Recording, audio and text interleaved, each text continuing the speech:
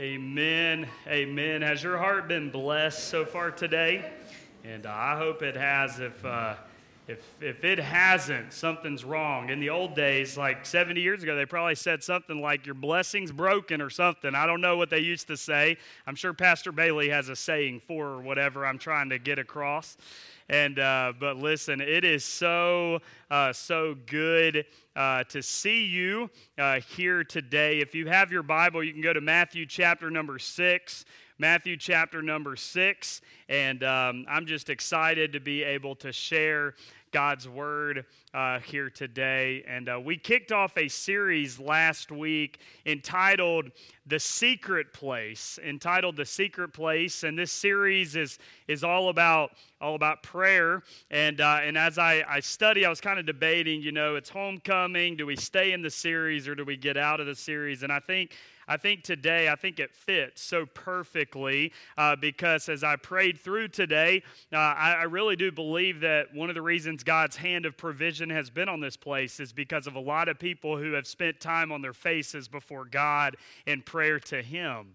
And so I believe prayer is what has brought God's power down in our ministry over these last 76 years. And I'll tell you this, church, that prayer is us inviting His power to come down from heaven and to continue to place His hand on our ministry in the days to come.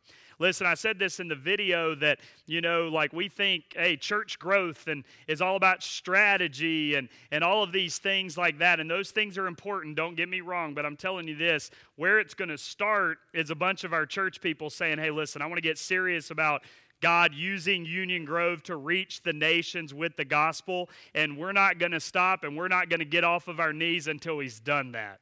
And that's what we need to be doing. We need to be a praying church. So if you have your Bible, Matthew chapter 6, if you left it, it's okay. It'll be up on the screen here today. But Matthew chapter number 6, we learned last week that prayer is simply this. It's just relational, a communication that you have with God. It is the means by which we ask God to bring His power and His kingdom down to earth.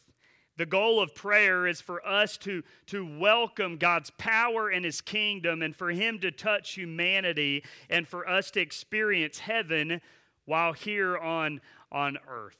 Now that sounds pretty good, right? I think all of us, when you know what prayer is, you're like, all of us want that. I don't think there's a person in this room, and I don't know everybody in this room, but I don't think there's a person in here that would say, hey, listen, I don't really need that. I don't really want God's power. I really don't want His kingdom to be furthered here on this earth. No, I believe everyone wants those things to happen, but so few of us are willing to do what it takes to make that happen or to ask for God to send down His power down on earth. We looked last week at the attitudes that we need to come to God in prayer. We need to come to God boldly. We need to come to Him persistently and believing that He can do whatever it is that we are asking to do. And today, I wanted to answer this question. You might have asked this at some point in your life, but how should we pray? Have you ever kind of thought about that question? How should we pray? How should we pray? I referenced this last week, but I grew up an hour from here in Asheboro, and the church that I grew up in, they would have all of these prayer meetings, and my dad would take me to these things, whether they be on Saturday or a night of the week or something, and we'd gather, and as a young boy, I would come, and all these men would gather in our fellowship hall, and we would get on our knees, and we would, kneel at our seat, and we would just pray, and a lot of times it was what they used to call like popcorn prayer. You know what I'm talking about? It's kind of like, hey, whenever you feel led to pray, you pray.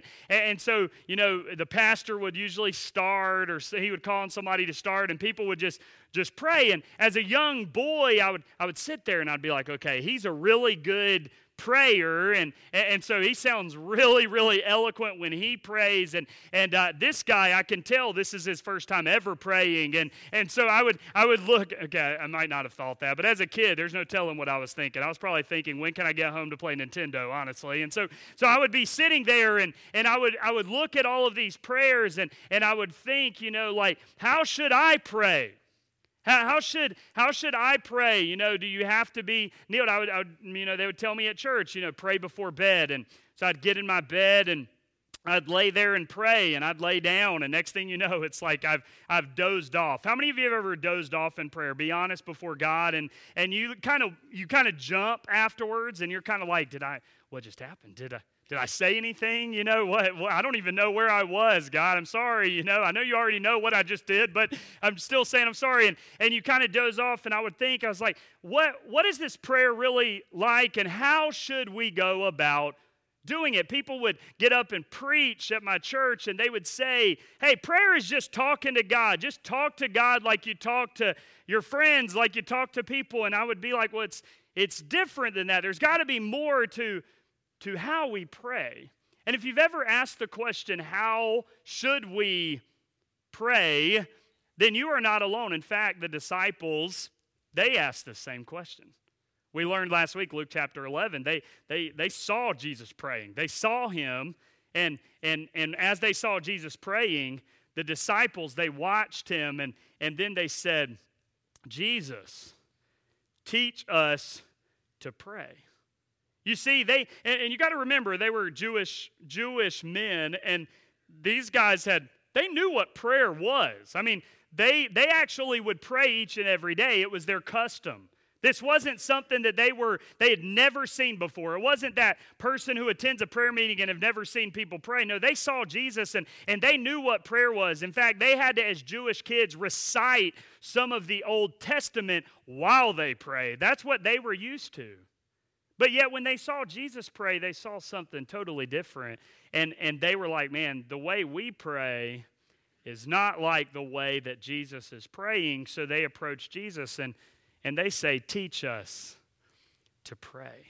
Matthew chapter 6, we have, this account as well. We looked at Luke 11 last week, and here Jesus is teaching the Sermon on the Mount, and he's going over all of these things with people. His disciples are there, and there's also other people who have kind of come in, and Jesus is teaching on a lot of different things. This is the greatest sermon ever to have been preached, and he's dealing with everything. It's kind of one of those really long, continuing sermons, and Jesus is going on. And here in Matthew chapter 6, he actually teaches his disciples again what prayer is. We're going to pick it up in verse 5. He says this, and when thou prayest, thou shalt not be as the hypocrites are. So let me say this. If you're like, man, it must be a sin. If I don't know how to pray, then, man, I must be wrong. If you're curious in here of how you should pray, let me say this, that don't feel bad or guilty for that. And here's why. It's because Jesus knows that all of us have to learn to pray.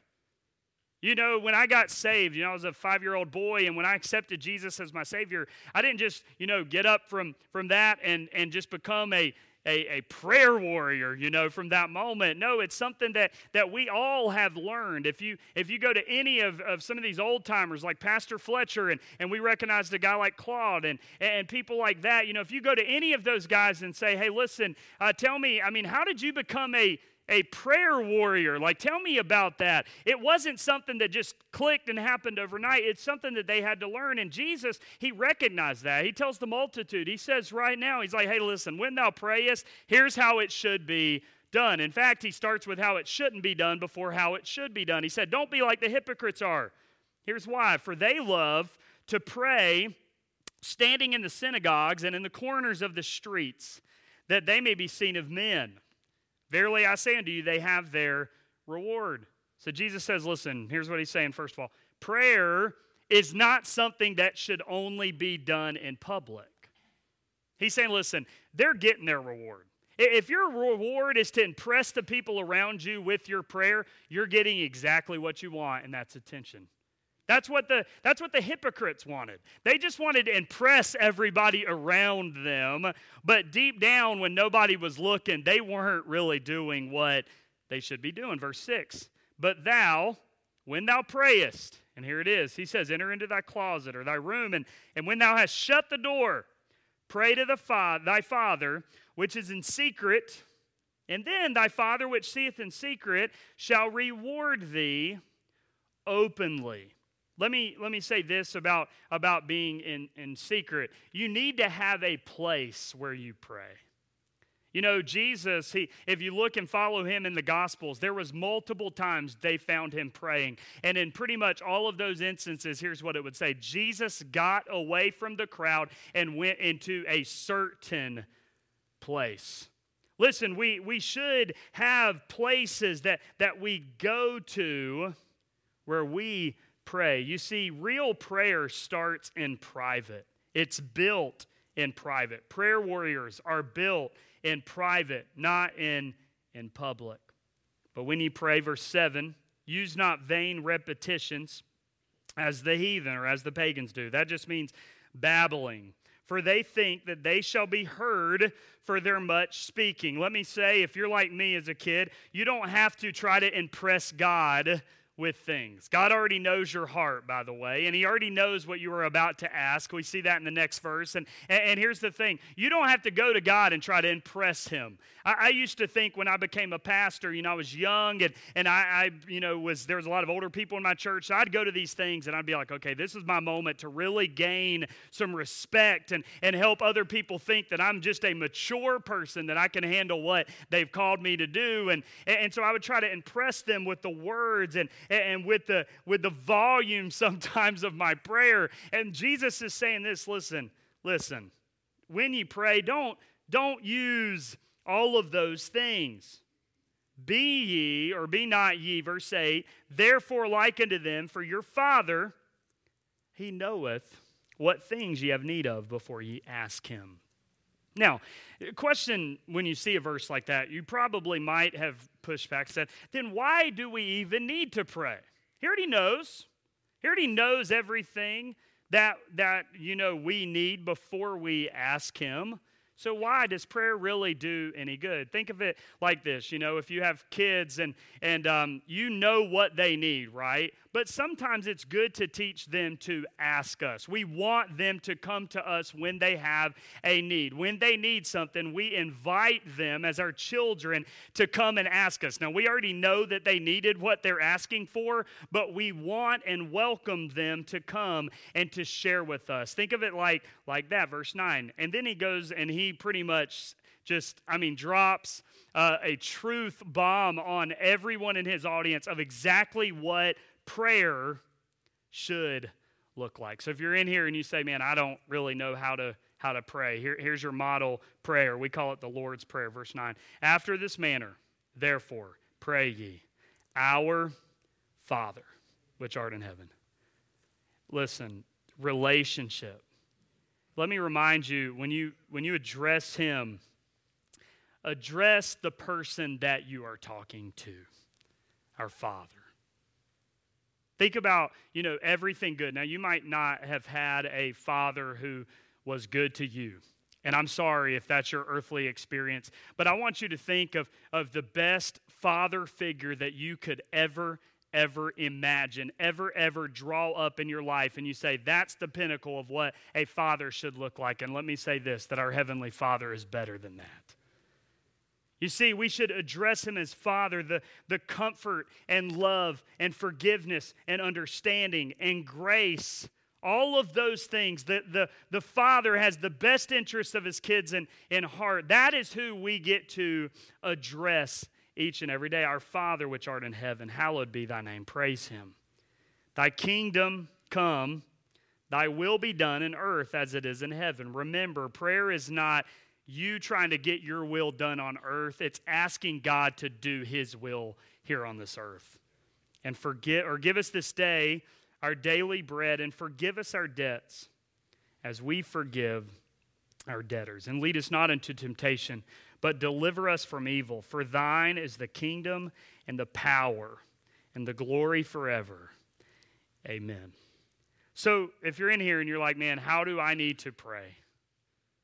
I have needs, I have thoughts. How do I need to pray? Jesus gives us a plain and simple way that you should address your Father in prayer. You say, how should I pray? I want you to pray like this, and this is straight from Jesus. Number one, here's how we pray.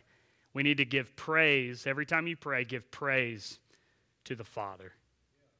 Every time you praise, we need to lift up our praise to the Father. He says, here's how we need to start. Our Father, which art in heaven, hallowed be thy name. Father, relationship. Think about your relationship with God. When I was growing up, I had great parents. My parents were awesome, and they were great to me. But there was a few times as a kid where I would kind of want to do my own thing, and my parents would say, "You're not doing whatever it is that I want to do." And so there was numerous occasions as a kid where I would get mad at mom and dad for not allowing me to do something. And we had a tree house out back, outside of our house in the woods.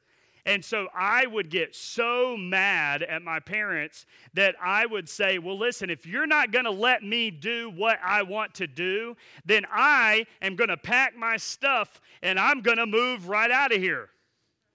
And my parents, so strategic, they just said, okay, go.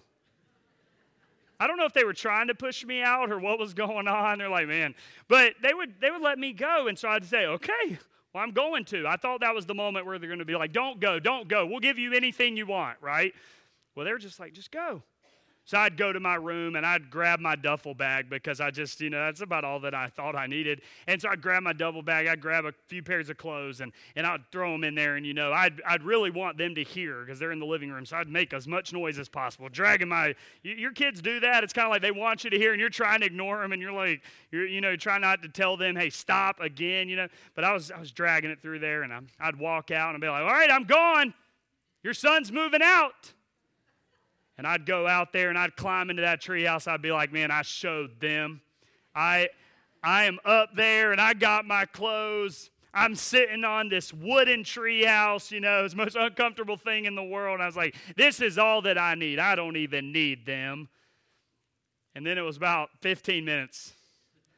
I'm like, okay, this isn't what I imagined. And they were keeping me, what I saw is they were keeping me from getting something that I wanted. And here's what I recognized, is that being gone for 10 or 15 minutes, I had no idea until I was gone for just a minute how much I truly needed my parents. I started thinking, okay, how am I going to do this whole dinner thing, Like, that's pretty important. If I'm going to survive, I got to learn to eat. I was about 17 at this time, and so, okay, just kidding. But I was a kid, and so I'm thinking, okay, dinner, I don't know what I'm going to do. Maybe I could sneak in and grab some food from them, but I don't want to do that because it's like I'm caving to the fact that I need them, and I don't want them to know how bad I needed them. And so I'd get frustrated, and then about 15 minutes, it's just like, okay, this is not as good as the other side of the fence that I thought it was. I'm going back in. So I'd go in and I'd mow for a second. And they just want me to come to them, right? And finally I'd go to them and be like, listen, I'm sorry. I had no idea how much I really needed you. You see, when we address him as Father, it's an acknowledgement and a recognition to him, recognizing, and it's important for us to recognize who he is and who we really are, our Father. He's Father. We're his children. It shows submission. It shows need. It shows we are nothing without him. That feeling, and I keep bringing this up of just like, the parent-child relationship. And when your kids are learning to talk, and they're trying to learn to talk, and you're wanting them, as a parent, you're like, hey, you're wanting them to say their first words. You always want it to be either dad, or mama, right? You want them to say that, so you're always like, say mama, say dad. I even do that with my dog sometimes, honestly. I was like, wow, I did that this morning. So just kidding. And so if you know me and you don't know me, I love my dog, okay? And so that's just is what it is. So he's like a real child in my life. Lomax, don't laugh at me, okay? And so, but here's the thing, when they're learning, your kids are learning to talk, you're kind of like, hey, say dada and mama. And then when they say it, let's just be honest, parents, that is a special moment. That's a special moment. Still, as they get older, when they come to you and they just call you dad or they call you mom, there's something about that relationship that is different than other relationships. Yesterday, my kids were away on a kids ministry, activity, and they were gone, and they came. They came home from this kids ministry activity, and I'm excited to see them and just hear a little bit about what they did and the fun that they had. And my son comes into the room and he walks into the room and my wife's there, and she's the one who picked him up and she said, "Hey, show Dad what you got." And he showed me this like arrowhead that he got. He said, "Dad," and he had two of them. And he said, and Mom said to him, like, "Hey, Cam, tell him why did you get two of them?" And he said, "Because when I was at the store, I wanted two, one for me and one for Dad," is what he said. And I got that with me. I'm probably going to preach with this all the time, this arrowhead. And I want you to understand, it's like as a parent, when they come to you and they say stuff like that, I get it. Parents, like, there are tough times and tough days about parenthood. But when they come to you and they recognize that relationship, God, that you are the father, you are dad, and we are your kids, there's something special about that relationship. There's something that sets that apart from any other relationship that there is. The psalmist David, he said it this way, Psalm 63:1, "O God, thou art my God, early will I seek thee." Guess what? My soul thirsteth for thee in a dry and thirsty land where no water is, to see thy power and thy glory, so as I have seen thee in the sanctuary.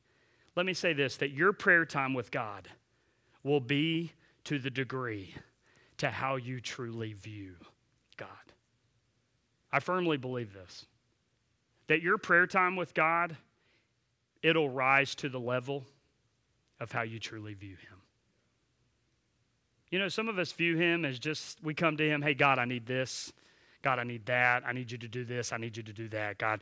And then you just leave and you come back. "God, you didn't do what I asked you to do. God, I need you to do this. God, I need you to do this." And sometimes it's just this overwhelming to-do list of your kingdom and your will and everything that you want getting done here on this earth. And we never take the time to come to Him and say, "Father, hallowed be your name." Let me say this. When you pray, do you have moments where you give praise to the Father? Your prayer should always start with addressing who we are talking to. Let me remind you, you're talking to your heavenly Father. You are talking to the creator of the universe, the God who spoke the very world into existence, the God who spoke to the mountains and they arose, the God who created the seas. That's the God that we get to address each and every day. And you have to stop and realize who you are addressing. Father, Creator, King of Kings, Master, your Sustainer, your Provider, your Alpha and Omega, your Savior. Listen, before you go on, before you bring all of your to-dos to God, stop and get on your knees and remember who you're talking to. Remember who you are addressing. Number 2, align our will and purpose to His. So if you want to know how you need to pray, number 1, you need to always give praise to the Father. Number 2, you need to align our will and purpose to His. Verse 10, thy kingdom come, thy will be done in earth as it is in heaven. Now, the tense here of this verse is the exact same, going back to the Greek of Matthew 26, when Jesus is praying in the garden and he says, God, if there is any way, let this cup pass from me. Nevertheless, not my will, but thine be done. You see, Jesus was asking the Father if there was any other way, and the Father said that this was the only way for the sins of the whole world to be atoned for. Let me say that there are going to be times in life where you're put through things that you don't want to really go through. And you're going to have to make a choice. Are you living for His kingdom purpose, or are you living for your own? Like, people come to the pastor a lot of times, why would God allow this to happen to my family? It shouldn't be that way. And I get it, and I empathize in those moments. But there's got to be points in your life, in our spiritual life, when we come to God and we don't understand why, and we don't get it. And it's okay to express that to God. It's okay to say, God, I don't understand your plan. I don't get it. It doesn't make any sense to me. But nevertheless, not my will, but your will be done. You see, the purpose of our prayer, it's to surrender. It's coming to Him to surrender and lay down our will and to invite His will, to invite His kingdom to come down here on this earth. Our prayer should not be, Father, bless what I want to do today. It should not be, Father, bless what I have chosen to do with my life. It should not be, Father, bless what we are planning even to do as a church. I struggle with that sometimes. I got all these ideas, and I'm like, hey, God, I need you to bless this. This is a really good idea that I had. And here's the thing about prayer. It's coming to Him and saying, God, what is it that you want me to do? And help us do that. That's the prayer. It's coming to the Father and say, God, here's my heart, and this is how I feel. But at the end of the day, it's not about me. It's not about my agenda. It's not about my will. It's not all about my way. It's not all about my purpose. I want whatever you want to see done. I want it done here on this earth. Father, show us your will for our lives and help us do just that. Number 3, recognize our total dependence on Him. He goes on in verse 11 when Jesus, He's teaching, and He goes on, He says, give us this day our daily bread. Now, this is a reference. Remember in the Old Testament, if you've grown up in church or around church, you know the story where the Israelites, they were led out of Egypt, and they're wandering around in the wilderness, and they run out of food, and they run out of all of this stuff. And so what does God do? They lift up their voices to God, pray to Him, and next thing you know, every day, each and every day, there's manna when they wake up in the mornings. There's manna on the ground, and they go, and I can imagine as they kind of unzipped their tents, and they kind of walked out, and they're just thinking, man, let's get as much as we can, and they're gathering all that manna up, and here's what's interesting, it's just enough for that day. It's just enough for that day. Don't you think it might have made sense for God to maybe give them, a week's worth? A little bit more, than just a day. But the point is that when we look to God, we have to realize that we are desperately in need of Him each and every day. It's recognizing our total and full dependence on Him. We should be dependent on Him for the big and the small things. Day by day, when you wake up in the morning, God should be the source of everything that you need in life. He should be the source and the power and the authority when you go to school each and every day. Or when you step into a classroom to teach. Or when you go to work in the factory. Or when you go and do whatever you do and whatever God's called you to do. Let me say this. You should go to Him being fully reliant and fully dependent on Him for everything. That's the point when Jesus is saying, give us this day our daily bread, our food, everything that we do in life, we are desperately dependent on you. So you say, what should we pray about then? Should we pray about everything? If you look in Scripture, there's tons of prayers to God. Hannah prayed that God would give her a son.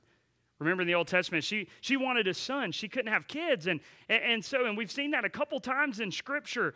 And guess what? They ran to God and they got on their knees before God. They brought that petition to him. Hannah prayed that God would give her a son. The church prayed for Peter's release from prison. You remember we learned about that last week. Peter's in prison and he can't get out. He's got all these guards around him, all these soldiers around him, and the church was in a house just praying on their knees before God that God would release Peter from prison. Hezekiah prayed that God would deliver them from the hands of the Assyrians, that God would deliver them, the enemy, to the Israelites. Hey, he prayed, hey, God, give us the Assyrians. Jairus asked Jesus to heal his dying daughter. Moses asked God to reveal to him his glory. Elisha prayed that God would open the eyes of his enemy. Elijah prayed that it would not even rain. Solomon prayed and asked God for wisdom. The disciples prayed for boldness as they took and furthered the mission that God had called them to. The point is this. You say, what should we pray about? It's easy. It's anything that you worry about. Anything that concerns us should be sent up to heaven. And when you pray, give praise to the Father, understanding that it's His will, not yours, that you are in desperate need of Him and that you can do nothing apart from Him. And let me say this, God's not going to give you everything that you want, but here's the good thing about our Father. He will give you everything that you need. Here's the thing, is that sometimes we think this whole spirituality thing doesn't work for us because we prayed for something and it did not happen. You ever been there? You prayed for healing and God didn't heal them the way we wanted. You prayed for a job and God gave it to somebody else. You prayed for an answer and you're left with more questions. You prayed that you'd make the team, and they chose somebody else. You ever been there where you're disappointed, you're discouraged, and so we're left with these questions about, man, this whole, I'm not praying again. I'm frustrated. It doesn't work. It doesn't work for us. And sometimes we're left with that. And let me just say this, God, I don't understand why He chooses to say yes to some of your things and wait to some of you. And, hey, no, we're going a different direction to the rest of you. But I don't understand specifically this. But here's what I'll tell you. And I think anybody else that's in this room that has been saved for a long period of time, they would probably come up here and testify that this is true, that God is not going to give us everything that we want, but He will give us everything that we need. Everything that you need, I promise you, God will provide for you. Number 4, beg God for grace and for us to extend grace. Verse 12, and forgive us our debts as we forgive our debtors.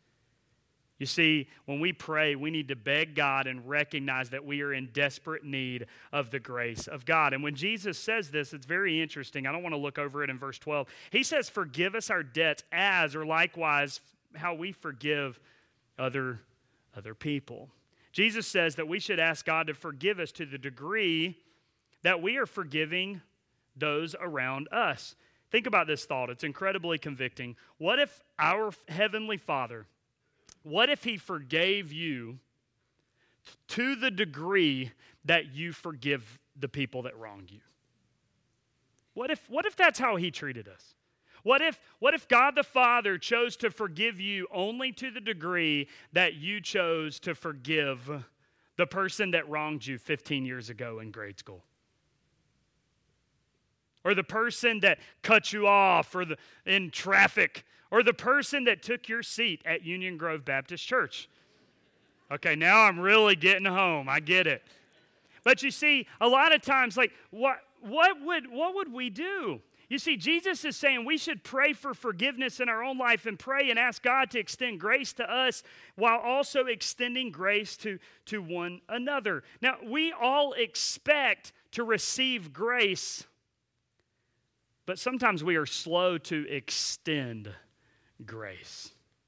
We expect to receive it, but sometimes we're slow to extend it. Ephesians 4:32, be ye kind one to another, tenderhearted, forgiving one another, even as God for Christ's sake hath forgiven you.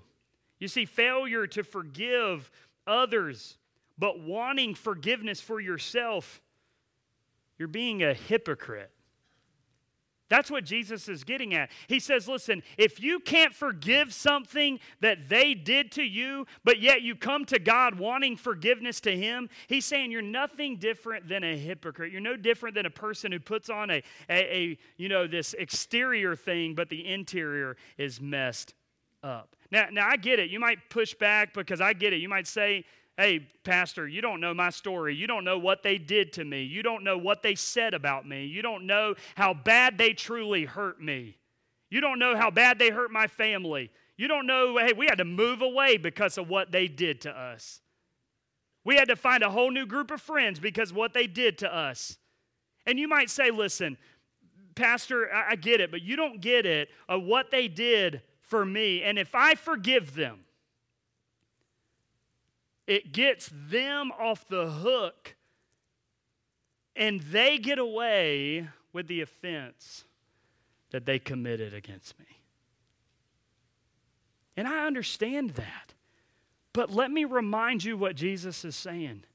Jesus is saying that we should forgive other people and extend the same amount of grace that has been bestowed upon you. Don't forget this, that if you don't want other people to be let off the hook, I'll be honest with you, I'm glad that when I was 5 years old, when I called upon Jesus for salvation, I am officially off of the hook. The Bible says because I'm in Jesus Christ, there is no condemnation in my life. And if you're in here today and you've accepted Jesus as Savior, there's no condemnation for you. You are now off the hook. I don't have to worry about dying and going to hell. I don't have to worry about the wrath that is to come because I trusted and placed my faith in Jesus Christ. I am off the hook. And if you're in here today and you're a Christian, you are off the hook. So why on earth are you worried about letting them off the hook? You see, he says we should forgive and extend grace to the degree that it has been extended to us. It's coming to the Father and saying, Father, you canceled my debt, so of course I'm going to cancel theirs. You canceled my debt, so of course there's no way on this earth that I'm going to hold them accountable for their debt because you canceled mine, so therefore I'm going to do that to others. That's the gospel. Let me say this, that forgiven people forgive other people. Those who understand what forgiveness is, they understand what we've been forgiven of. They're the ones who should extend it to other people. The last one is this, number 5. Lead us not into temptation. When we pray, we should ask God for protection from evil, protection from the enemy. Let me say that God does not insert evil desires into your heart, but He does bring us through moments where we are going to be tempted.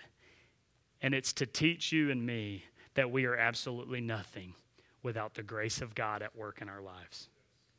So every day when we come to God, it's not, man, I'm doing pretty good for myself. I can handle my day on its own. It's waking up each and every morning on your face before God saying, God, I'm nothing without you. I can't have victory over the enemy without you. God, I can't defeat what I'm about to face today. God, I need you. I need your grace in my life, and I need you to deliver me from the enemy. Deliver me from temptation. Let me say, He always makes a way of escape for us. 1 Corinthians 10. It says that when you're tempted, He always makes this way of escape for the follower of Jesus. It's always there. But Jesus is teaching us we need to ask Him for it. Ask Him to give us and to lead us away from that. I was thinking about this, and sometimes my illustrations don't hit home with all of you, but my mind kind of works a little bit different. When I was thinking about this way of escape, I came across this thought. I'm not a big video gamer. I don't understand video games. In fact, video games have progressed so much that if you have young children and you grew up where there was like an A and a B button and an up, down, sideways kind of button, that's about the extent of where my mind was. And so when I was growing up, it was a very simple Nintendo game with only a few buttons. And then I upgraded and got a Sega Genesis. How many of you had a Sega growing up? A few of you. And Sega, and so that's just an inside joke for those. We get it, if you raised your hand. And so we had, the Sega Genesis, same thing, very simple concept. When I would go on the road, we had, when I'd go on the road, when I'd go on vacation is a better way of putting that. I would take a Game Gear. I had a Game Gear. It was like a little Game Boy type thing. And still, very simple. You took a game in, you put it in, and when you wanted to change your game, you took it out. You didn't have to worry about all the complexities of games. But today, let me say to the parents, it's a lot more complicating now, right? And so when my son plays me, he likes when he really wants to feel good about himself, he'll call me into his room to play video games with him because I don't understand the controller and it's too much. So he called me in the other day and he said, "Hey Dad, would you play a game of NBA 2K with me, basketball?" And I'm like, "Oh man, I can choose my team well and I'll be fine." So I go in there with him and he ended up beating me by like 17 points. We played to 21. So getting beat by 17 doesn't sound bad, but when you only play to 21, it's actually like, wow, you got demolished. And so, but he destroys me. I miss the old days. And when I was growing up, we had Pac-Man. How many of you were Pac-Man fans? Okay. And I love Pac-Man. In fact, I went on the senior trip back in May with the seniors here, and they happened to have a Pac-Man machine in our house. And I mean, honestly, I almost said, if I knew I wouldn't get in trouble, I'd almost say, "Hey, guys, find yourself to the Disney theme parks. I'm going to stay here and play Pac-Man because I enjoy Pac-Man that much." So I would play, and I would play this game, and I was thinking about this when I thought about a way of escape. In Pac-Man, when you're going, and Inky and Blinky are chasing you, and Pinky and all those names that they had, it was very simple, complicated days that we grew up. Kind of weird, but, when you're going and Inky is about to get you, okay? And as you get to the side of the screen, there's like these places, these hallways that teleport and transport you, not to another world, just to the other side of the screen. You remember? And if they're chasing you and they're getting closer to you, it's like, if I can just get to this tunnel and get in there, then I can go to the other side and I can beat this level without, falling into the enemy's trap.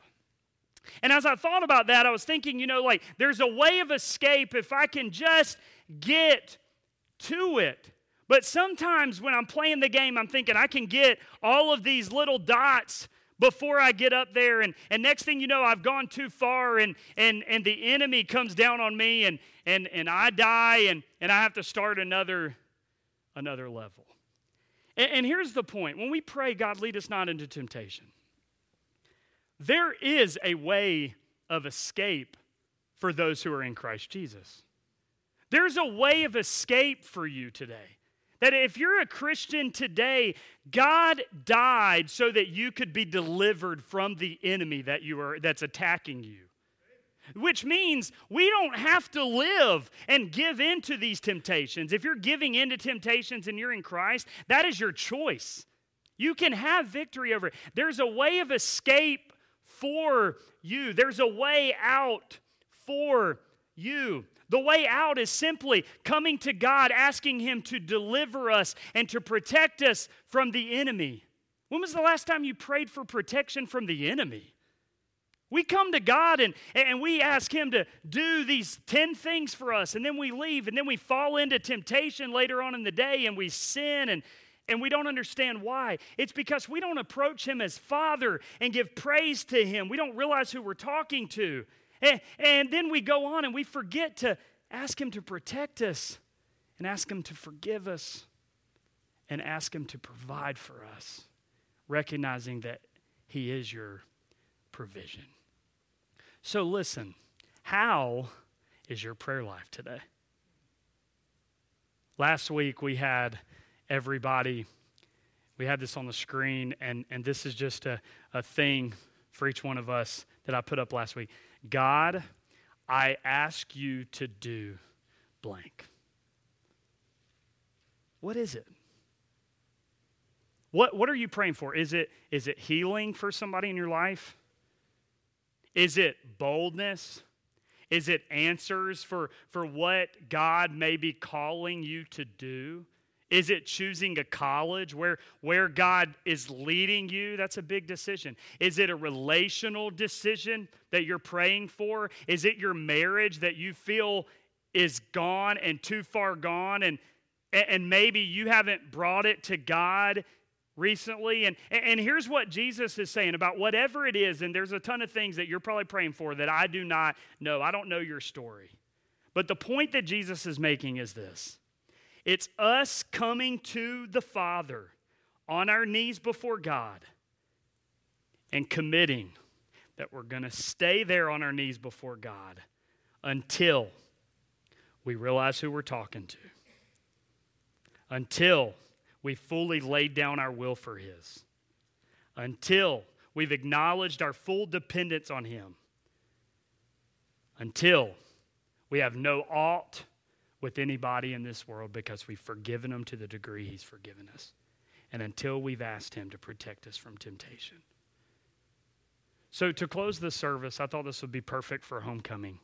I want you to think about this question. God, I want you to do what? And I'm going to invite you here in a moment. We're going to stand. We did this last week. And I want everybody, if you are physically able, I want us to flood the altar down front, and I want us to pray for whatever our blank says. And I want you to pray it through this lens. Heavenly Father, hallowed be thy name.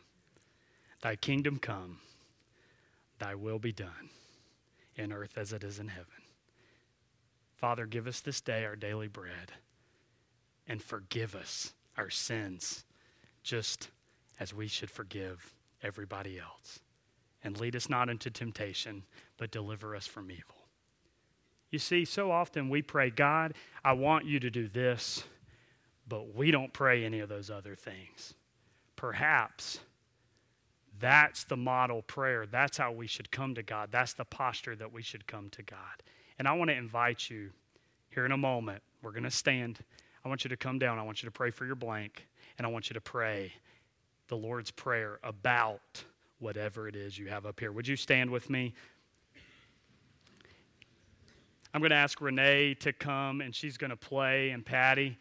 And listen, here's what I want you to do. We did this last week. God, I want you to do blank. Whatever it is, right now, here in this moment, I want you to come forward. Right now, don't wait for the music to play. I want you to fill this altar. And I don't know what it is that you're praying for. It could be big. It could be a family member who is off the deep end, and there is nothing more you can do. It could be your marriage. It could be healing. It could be direction. It could be whatever.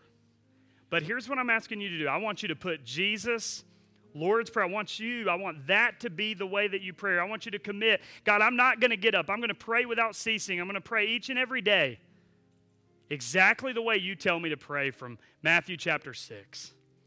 And as I pray for my blank, I'm going to remember you're my Father. Praise God. I'm going to remember that I'm nothing without you. I'm fully dependent on you.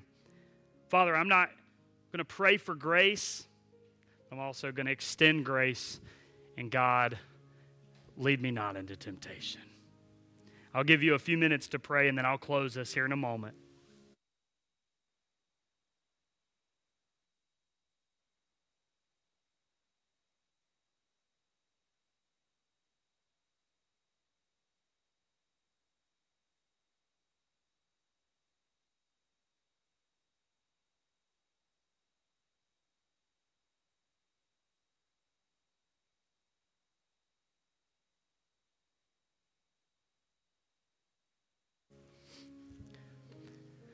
Father, I love you.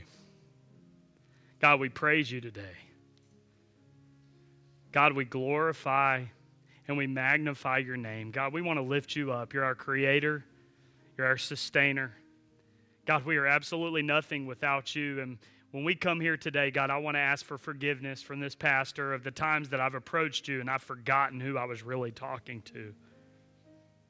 God, I've demanded you to do so many things in my life, and I've forgotten sometimes to stop and just say, God, you are so good to me. You're so gracious to me. You're so merciful to me, Father, and I thank you for that. God, I want you to do some great and mighty things, but Father, I want more than anything, I want your will to be done. And God, I'm calling on heaven to come down here on this earth. Father, I believe you still want to do these things. God, I believe in the same way that you've saved people in the past, God, you want to continue to save. In the same way that you've called people into ministry, Father, I believe you still want to do that. I believe you're still calling. The same way that I've seen you heal people and do an amazing miracle, God, in the Bible. God, you can do that today. And God, we're praying on behalf. Like, Father, I've seen you restore people's homes. God, we're calling on that. God, we know that nobody is too far from your reach. God, there's families down here that are praying for loved ones. God, to recognize that they are nothing without you and to be saved. God, they're so far from you. God, we know that you can reach them wherever they are, God, and I'm begging you to do that. God, we're calling on you to do that. We believe it, and we're claiming it. And God, I pray that you would just continue to have your hand on our ministry. We love you. For it's in your name we pray. Amen. I want you to remain standing. And I thought it would be good to close our service with singing this. I know we're going long, and I apologize. It's homecoming, though. And listen, it's okay to go a little long every now and then on homecoming, and there's food waiting for us. But listen, I thought it'd be good for us. The last thing we can do before Pastor Bailey comes, I want us to declare God's goodness. Do you believe he's been good to you? Listen, we used to say this a lot. God is good and all the time. Listen, he's been so good to us. We don't deserve it, but he's been good to us, and he's bestowed his mercy and grace on us. And I thought it'd be good for us in closing. Let's declare that today. It's not always been easy for you, but I'm telling you, he's been good to you. Let's sing this song together.